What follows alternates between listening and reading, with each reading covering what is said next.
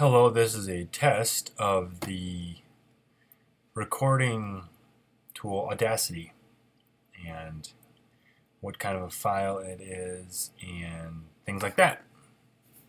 So yeah, cool.